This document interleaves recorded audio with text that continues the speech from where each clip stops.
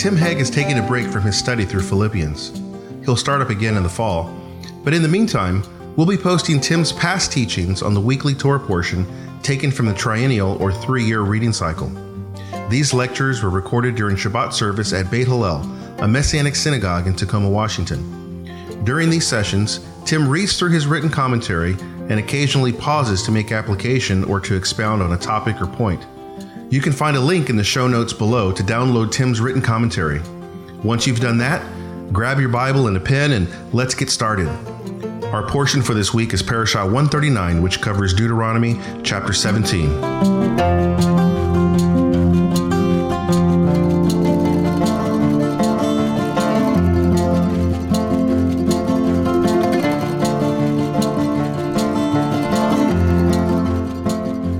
What's the very first, by the way, what's the word Decalogue mean anyway? 10 words, which is exactly how it's always spoken of in the Bible itself, the 10 words. Well, there's more than 10 words in the 10 Commandments, right? So what does that mean? 10 things, 10 important nuggets. And what's the first one? I am Adonai your God who brought you out from the land of Egypt. Now that's not listed first if you're reading some of the Christian lists, because they leave that one out and they divide another one to get 10. But that is the first word. This opening of the 10 words, or 10 commandments, if you've learned them that way, is a summary of the whole, for it establishes the relationship between Israel and God, and shows that this relationship came about by the act of his having chosen her and redeemed her out of Egypt. It is fitting, then, that the second of the 10 words prohibits the worship of any other god or the use of idols in worship. Right? If God is the one who has redeemed you out of slavery, then most certainly you should give all worship to him and to nothing else and no one else. Idolatry in all of its modes is obviously and completely devastating to the establishment of the covenant God has forged with his people. This is so because all worship, whether genuine or false, affects all aspects of life. Is that too broad of a statement? Well, we need to always expand our understanding of what the word worship means. We worship God in word, in deed, in thought. Right? Worship means to live life his way, and in so doing to give him the honor. Therefore, every part of our life touches an aspect of worship. What does worship mean anyway? It means to give up my will in favor of the one I worship. Right? It means to give up my will, or to give over my will to the one that I worship. Now you say, well, but wait a minute. Am I not supposed to submit to my employer? I give up my will. Yes, but you do that because you do it as unto the Lord. Right? Because that's what God said to do. Submit to those who have the rule over you. Okay? So when we submit to one another, it still is an act of obeying God, which ultimately is an act of worship. Obedience to God is a life of worship. All too often we compartmentalize into secular and sacred. There's no such thing. If we're children of the Lord, there's no such thing as secular. Everything we do, we must do as unto the Lord. You say, well, Tim, it hardly seems possible that I spend my whole day down at Discount Tire changing tires and that's unto the Lord. Yes, it is. The way that you are honest, the way that you work well, the way that you give... you say yes to those who have the authority to tell you to do it this way and not that way. The way you don't, how you carefully guard your tongue when you slip with the wrench and scar your knuckles. Now, is anyone perfect in that worship? No. No, we're not perfect, but we're seeking to be. We're seeking to be more and more like Yeshua. How is that different than honor? How is worship different than honor? It's an overlap. When you honor someone who is worthy to be honored, you're doing it If you have it in your mind, you're saying, Lord, you told me to honor those that I'm supposed to honor. Right? It's obedience to Him, isn't it? When I do my work well, it's obedience to Him. When I have joy in this life, what do the Scriptures say? Paul says, rejoice. Oh, and in that case you forgot it. And again I say, rejoice. Sometimes you'll honor people because of their status in government. Okay. Yeah, no, you don't worship the person necessarily, obviously, that you honor, but you worship the one who told you to honor. Right? This was one of the important aspects when during the time of the Reformation there was this re-understanding of what worship really was. Because let's face it, the Christian church, particularly the Roman Catholic Church, held sway for hundreds of years. If you wanted to worship, you had to do it the way you were supposed to, at the place you were supposed to, when you were supposed to, toward the person who was leading the worship, etc., etc. You had trinkets that you had to use. You had things that you had to use to worship. And if you didn't do it right, you weren't worshiping. And what did that all lead to? That I worship one day a week. I worship one part of one day a week. Let's go to worship. We have the worship service. Well, there's nothing wrong with that term. Because there's corporate worship, there's individual worship, and so forth. But worship is the broadest perspective of what it means to be a child of God. I think sometimes, I kind of got on a tangent here, sorry, but I think sometimes, as Americans, we don't understand this nearly as well as some of the earlier generations did in Europe who had kings and queens. You know, there was a time when if you did the wrong thing in the presence of a king or a queen, you could lose your life, even if you didn't intend to. There was a sense of my whole life is somehow governed by these people. I had better be very careful how I speak about them. You understand what I'm saying? Okay, now, what about God, who is king of all the universe? So we have to kind of get rid of this secular, sacred thing and recognize that the things that are, in our view, mundane, are in God's view not mundane at all. They are the necessary things of life which we do in a way to honor Him. Some of us have to constantly remind ourselves about that with foot on the gas pedal, because we'd like to get there quicker than slower, right? But are we not supposed to obey the laws? Yes, even if we think that they're not all that great. Now, the only time that we don't obey the law that's set forth in our country is when it's contrary to what God has said. Whether we should obey God or man, Peter says, you tell us. The answer is obvious. We will obey God, even if it requires us to be punished for it. And that's happened throughout history amongst those who were true believers. Okay, I see a hand, another hand. Do we have a microphone? Oh, it's right up here. Margaret Gonzalez. So I guess it's not necessarily secular and sacred. It's more like godly character and ungodly character. Exactly. And do you notice that the Bible doesn't talk about neutral? It says either you're honoring God or you're dishonoring Him. So we have to broaden our understanding of what it means to honor God. When we do what is right, when we do what is appropriate, when we do what is according to His ways, we are honoring Him. Whether we're working on our car, or whether we're working at our work, or whether we're taking a vacation, or whether we're, whatever. Broaden the circle of worship to one's whole life.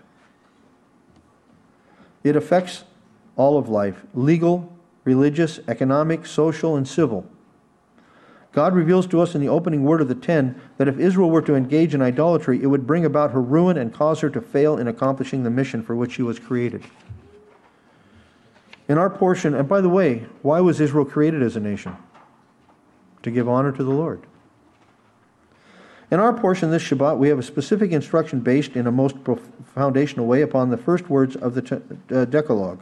Here, with the setting of the theocratic, that is, God ruling, the divine rule of Adonai in view, we have the statutes regarding what is to be done when idol worship is discovered.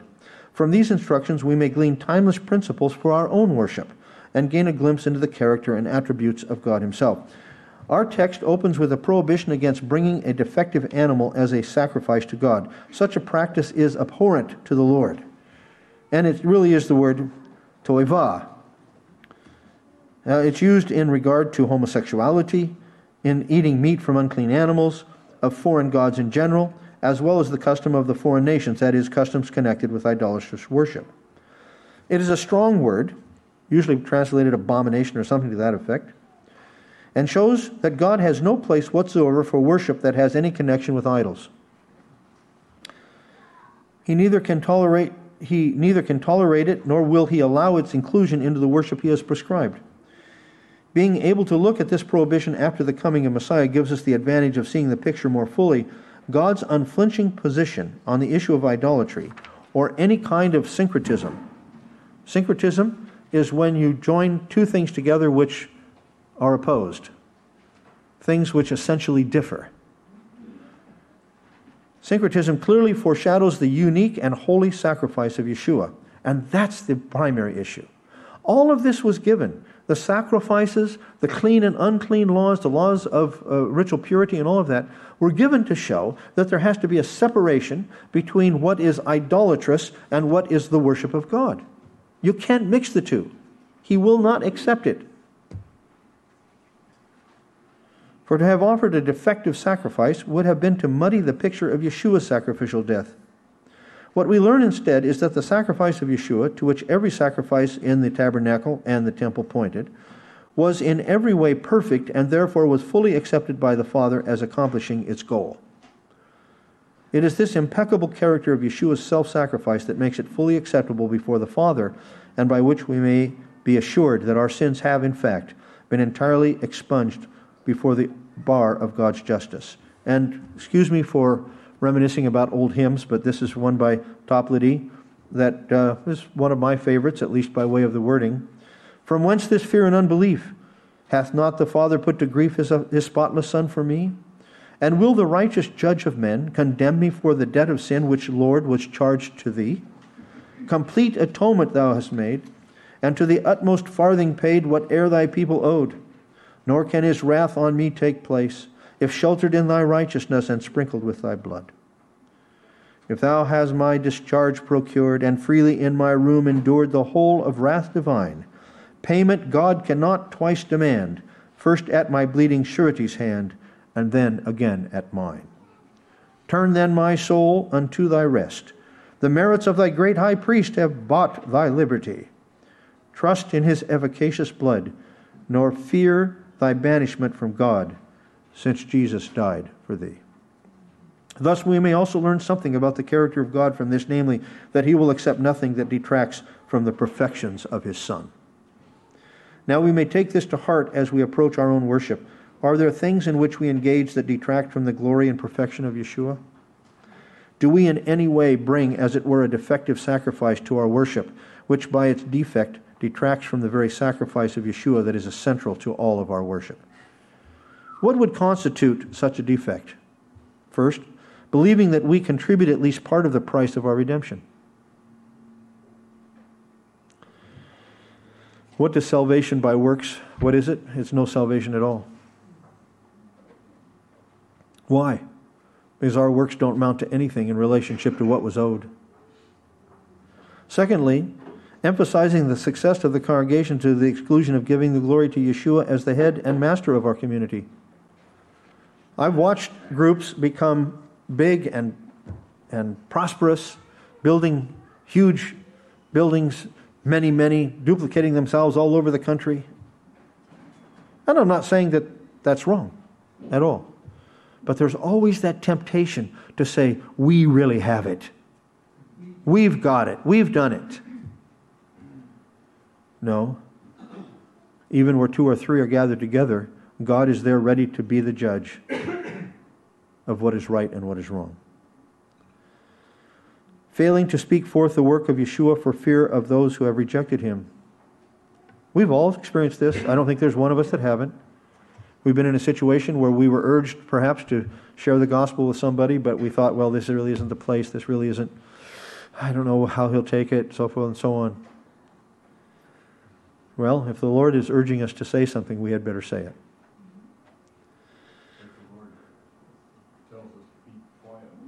And if the Lord tells us to be quiet, we should keep quiet. You're absolutely right. This is wisdom. Compromising our beliefs in Yeshua as the only means of salvation in order to be accepted by others. This is happening in our movement today. Whatever you want to call this, a Torah movement or whatever. There are those who are saying, well, observant Jewish people who have rejected Yeshua and said he's a false Messiah, God's going to accept them anyway because they're doing so many good things. No. If you confess with your mouth, that's pretty clear, isn't it? If you confess with your mouth that Yeshua is Lord and believe in your heart that God raised him from the dead, you shall be saved. Paul's pretty clear about that. I think we should be too. Now, it doesn't mean that we're judges of who's saved and who's not saved in every way. Someone who's living an ungodly life, you have a big question mark over where they are in their relationship with God. But God is the ultimate judge. We don't judge the hearts. We can warn somebody saying, if you're truly born from above, if you truly have the Spirit of God within you, the things that you're doing and living are contrary. We should encourage and exhort, but we cannot ultimately judge. But while bringing a defective sacrifice is clearly linked with idolatry in our text, it is nonetheless far less overt than what the parashah goes on to describe, that is, actually worshiping other gods. We might note, however, that the fact that the two are linked together by their close proximity should warn us that overt idolatry begins with the neglect of God's prescriptions regarding worship in the first place. I was just amazed at our house. I'm walking up the front steps, and our front steps are solid cement. Okay? Solid cement. 3 steps up before the fourth one up to the porch. And they're solid cement. We didn't pour them. They were there when we bought the house. Out of a tiny little crack, right in the middle, something's growing.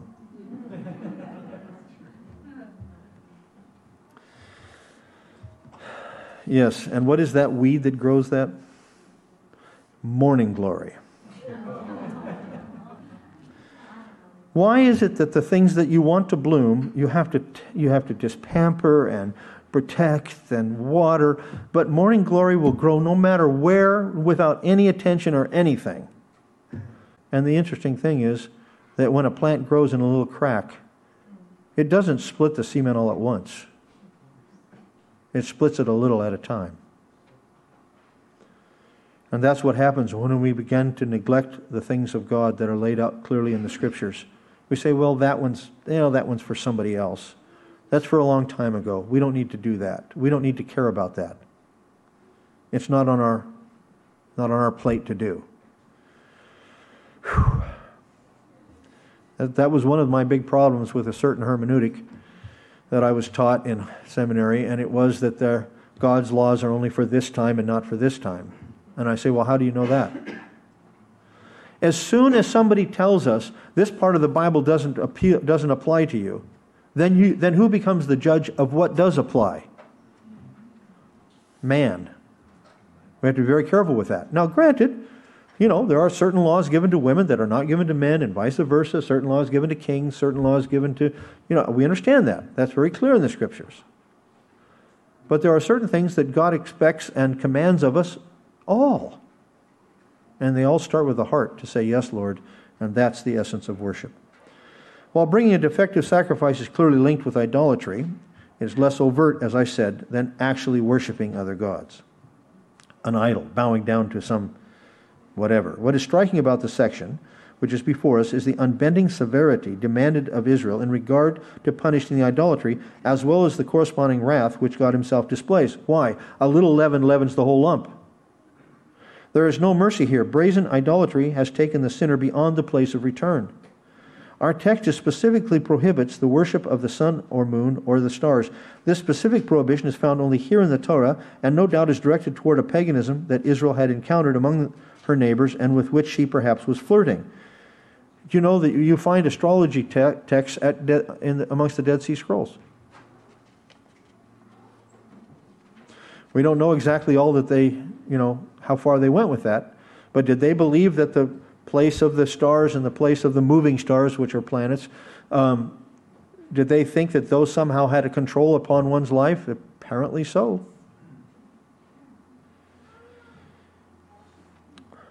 So Israel had encountered this undoubtedly amongst her neighbors, and perhaps was wondering if that was for them. We may derive this from the phrase, something I never commanded.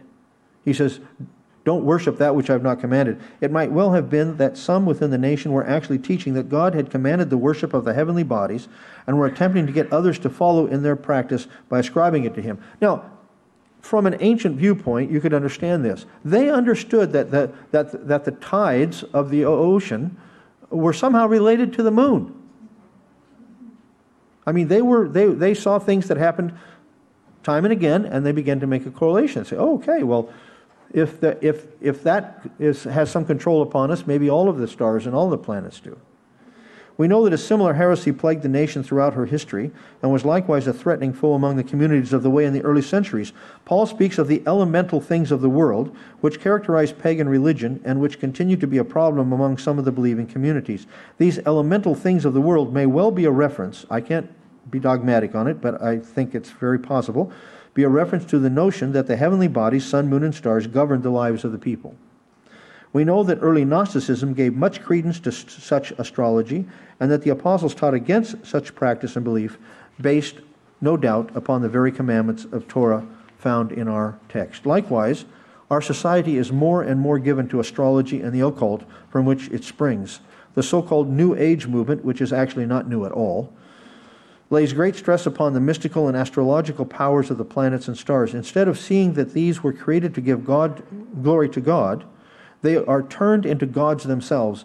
As those who are called into communion with God through the work of our Messiah, we must give due diligence not to allow any such idolatrous notions to take root in our hearts. Horoscopes, astrological signs, fortune-telling, and all such things are detestable to God and should be so to us as well. I remember as a young boy, in our paper, we get the paper every morning, there was a horoscope in there.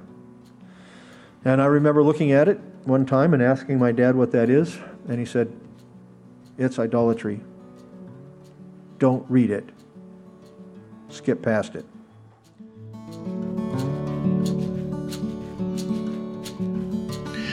This summer, we are giving our podcast listeners a variety of special offers each week. Through July 7th, you can get the book, Why We Keep the Torah, 10 Persistent Questions by Tim Hegg, on sale for 25% off with the coupon code 2021Y. Those who have felt a calling to keep the Torah usually find themselves faced with the same persistent questions. These questions are always used to challenge our observance of the Torah as disciples of Yeshua. In Why We Keep the Torah, 10 Persistent Questions, Tim Hegg looks at 10 of the most common questions posed to those who strive to keep Torah. Tim addresses questions about food laws, animal sacrifices, the Sabbath, circumcision, festival days, and more by looking at scriptures where these commands are given. Get a copy today for your home library or as a gift for family and friends. That's Why We Keep the Torah, 10 Persistent Questions, the book by Tim Hegg, on sale for 25% off with the coupon code 2021Y through July 7th. That's coupon code 2021Y, 2021WHY, 2021Y. Get answers to 10 common questions asked of those who have decided to keep the commands of God. Other options available in this product are 10 audio and video sessions with Tim Hegg teaching through each chapter of this book. In these lectures, Tim adds extra commentary and explanations as he answers each question. These resources are also available digitally as direct downloads. Okay, now let's get back to the study. The punishment for idolatry, as prescribed in our parashah, is severe, but the road to its enactment is just nonetheless. A person could not be put to death except in the face of 2 or 3 witnesses. And then these witnesses must be so sure of their testimony that they would, as Sherry has pointed out, be willing to throw the first stone. Thus, in the face of a severe punishment, there is an equal safeguard against the possible misuse of power at the hands of the judges. And why should the idolaters be put to death? So that the rest of the nation would fear and not follow in their errant ways. Apparently, capital punishment is designed to help keep the offense from spreading. Yes, in God's economy of things, capital punishment is both a satisfying of His justice as well as a deterrent to such sins. That's kind of been given up in our day, that capital punishment is not a deterrent. Well, obviously, we don't have the power of capital punishment in many cases, right? So how do we apply this? We apply it by simply saying, don't allow the things of the world to captivate our thoughts, to captivate our time, and so forth and so on. Don't spend our time ingesting the idolatry of our world. I don't know who has the microphone. Okay.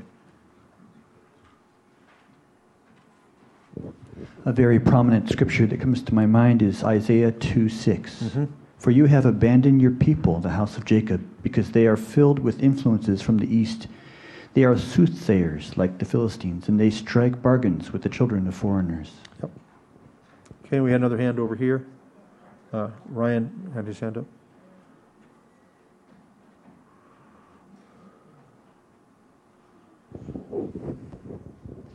Yeah, so I'm thinking about how idolatry affects the whole congregation, and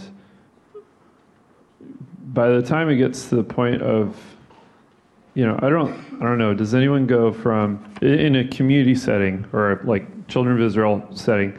I don't think anyone goes from worshiping Hashem to worshiping idols just like that. It happens over time. Yep. So by the time you get to the point of needing to stone people, it should have been noticeable before then.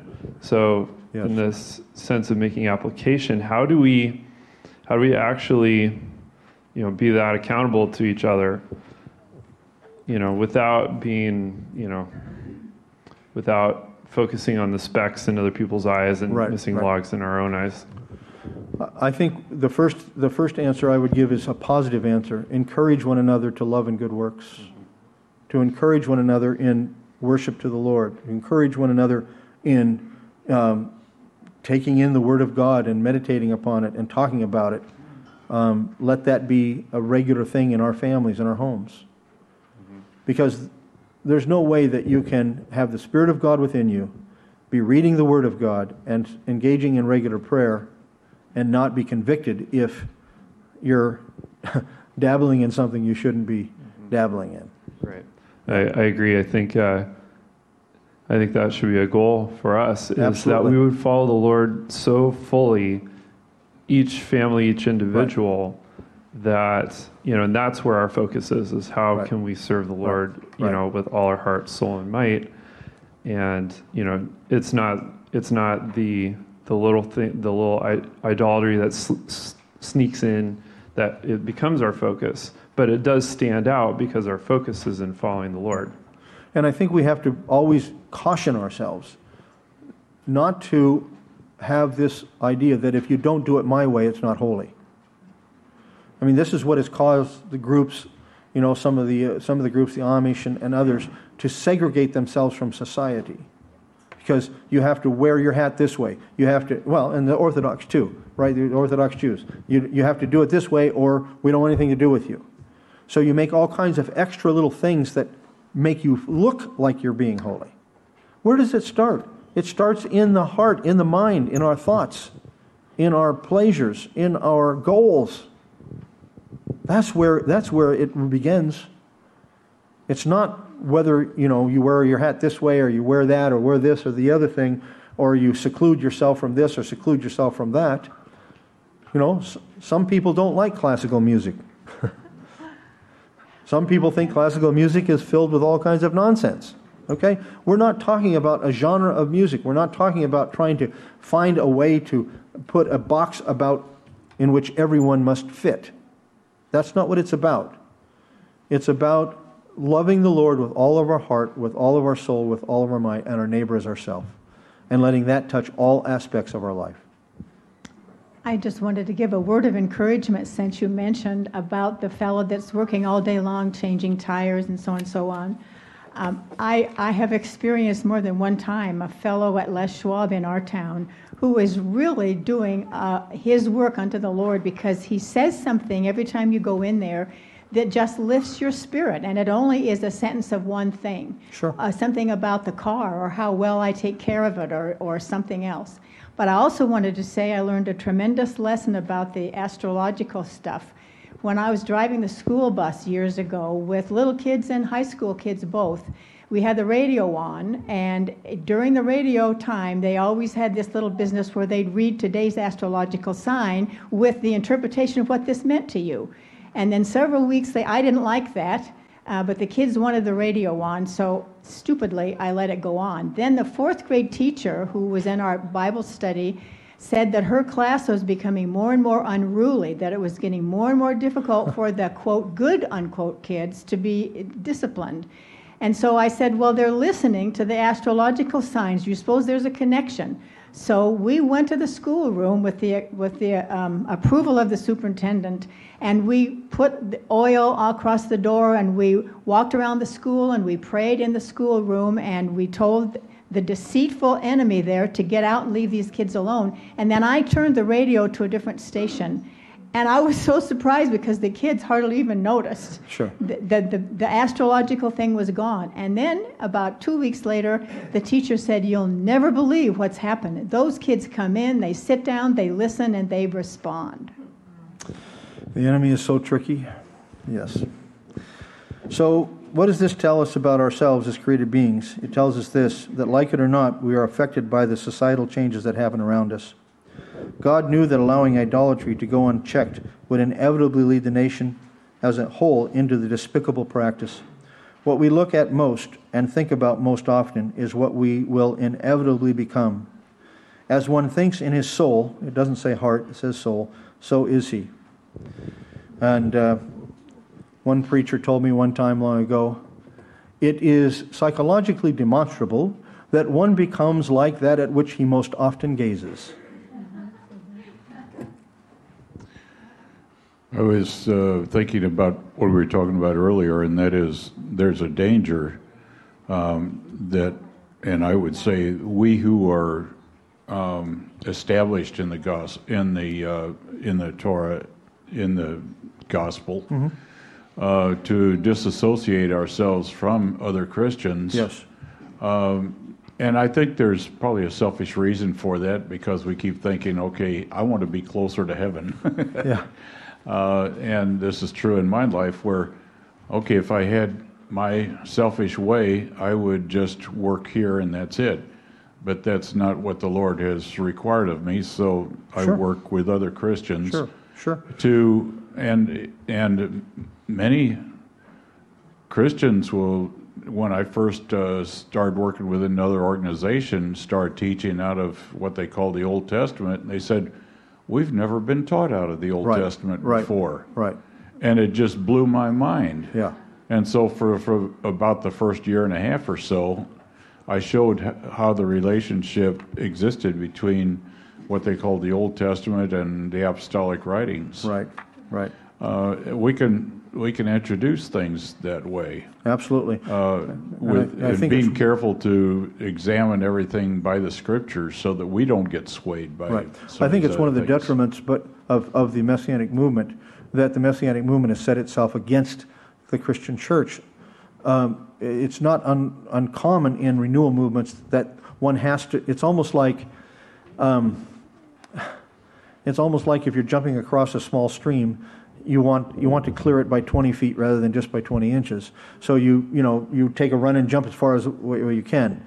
The point simply is that there are a lot of good good, honest Christian brothers and sisters in churches that may think we're out to lunch for keeping the Sabbath and so forth and so on. Well, we shouldn't put a chip on our shoulder and say, well, too bad for you.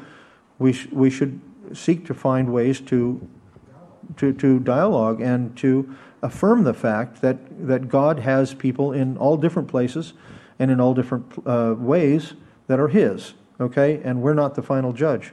So we need to have an open heart and be willing to live the truth and speak the truth in kind ways. Yeah. Okay. I need to ask about this. I see a lot of believers who are now doing yoga. Yeah. And way back long ago, when I walked away from the practices I used to do, I walked away from that without even exploring it because I felt in my spirit it was just wrong for me. Right. And now I'm getting to the point at which I fall sometimes. And I know it's from weakness, and I need to seek out a class where I can get teaching and help with this. And I'm scared to death that they're going to be inclined that way. I don't know what to do. Well, we could talk with this gentleman here, if he's a physical therapist. The exercises don't have to have yoga. And I think yoga is a snare. I don't think you can separate the meditation kinds of things that yoga incorporates from the actual exercise. And I think it's a snare. But you can have the exercise without that extra, without those other things. So it literally is extra. It's not natural. It's extra. Absolutely. It is Buddhist. It's founded in Buddhism. Yes. And Hindu, but there's kind of a both, isn't there? Yeah. It's interesting, Ken. I hadn't thought about for a while what you said this morning, when Tim was talking about when to talk, and then you said and when not to talk. And I had a blessing this week. An elderly lady lives across the street from us. I was taking her a piece of fish, and she was saying, "You're Jewish. I have a question for you. I was listening on the news the other day, and there was women rabbis talking. Is that permissible?" So it opened the door. And she has told me several times she's a Lutheran. Yeah. And I shared with her as best I could in 5 minutes how many things that she and I believe the same. Right. I said, bottom line is Yeshua is the Messiah. He died for our sins. And we both believe he was resurrected. I said, there are some areas where you and I would disagree, but I said, we agree on the foundational stuff. And then she talked about when she quit going to the Lutheran Church. And it had to do with her marrying another man whose both their spouses had died. And she said the pastor wouldn't marry him. And she said some things about him, and then she said, and he was a devout Mason. Oh. I knew in my spirit that was not a discussion to have. This lady needed encouragement and uplifting, and asked me a question about women rabbis. I was not to talk about. Yeah. It was not a time. Right. So that was a blessing. Yeah. Oh, one more thing. When you're in Israel, I have been to maybe a half a dozen archaeological sites, synagogues, beautiful mosaics, astrological to the core. Yeah, it's not certain what all that means.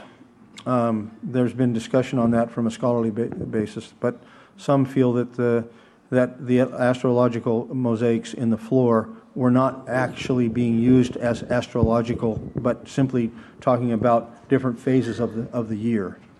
But when you collate it with Qumran, I think it tips towards the fact that they were giving in to some of that, if not a lot of it, in some places. Yeah. There were some that I've seen that it's past just kind of. Yeah. You're right. It's way past that. Yeah. and the images that are part of the floor too. I've known people who were highly advanced in yoga and came out of it and became believers and were experts, and they said it's not harmless exercise. No. It is spiritual. Yeah. And they said if you do yoga, you will unequivocally be possessed soon. So, pass the word. Yeah. It doesn't fly. Right. Well, it doesn't. We're not going to do it here, but if you do a study on the infiltration of Eastern religions into the United States, it happened a lot through music, because some of the musicians were very, very much involved in Eastern religions. I knew a gentleman who was well known. You could Google "a yogi meets Messiah." A gentleman named Ron Cohen, who ended up being considered an ascended master in Hinduism, and he had a large following. And he has plenty to say about this, but he said that in Eastern religions, the Americans that are in Eastern religions, if you're in India or wherever, easily 50% of them are Jewish. Yeah. Because there's a hunger there. Right. They're looking for a mystical experience. That is not being satisfied. If they're rejecting Torah, then they're going to fall for anything. Right. But that's sad. Okay, good. We're going a bit long, so I'm going to cut this short, and we can talk about it further. But go to page 6 of your notes at the top. Our Torah portion also gives other clear requirements for a king in Israel. He cannot be a foreigner, that is a nokri, which usually describes someone from a pagan nation who was still identified with paganism, but was to come from the midst of your brethren. Likewise, the appointed king was not to multiply horses, which means he was not to build such an army as to cause him to rely upon his own military strength rather than upon the power of God. He was not to use his royal position to amass wealth, nor was he to multiply wives, which most likely refers to making political alliances through marriage to daughters of other kings. It's well known that in the ancient Near East, there would be marriages between a king and another king's daughter. He would never even see the daughter, and never even be in the same location. They would just have a legal wedding, and that would link the two nations together, because now the two kings are related through marriage. Such political, of course, Solomon did all of these, didn't he? So wisdom, he was wise in the sense that he had a lot of knowledge, but he was not wise in the sense that he didn't use his knowledge for the right things. Such political alliances could lead to the compromising the clear and discriminating laws of God. How was the king to assure that he would fulfill the righteous requirements of his royal position? He was to have his own copy of the Torah, written by himself before the priest to assure accuracy, I take it, and was to study it. It shall be with him, literally, and to read it constantly, so that as he governed, he would do so in accordance with God's divine revelation. In other words, the proper discharge of his office could only occur through his personal acquaintance with the Torah and his willingness to submit to its precepts and commandments. It is interesting that he was to write a copy of the Torah himself. Why? I can tell you this from experience. And when I was in college, music major, you know what some of our professors made us do? They made us copy a score of Beethoven. They made us copy a score of Bach. You know what happens when you copy a score?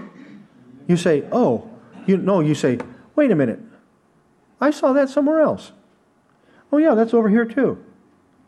Wait a minute, over here it's the same, but it's upside down.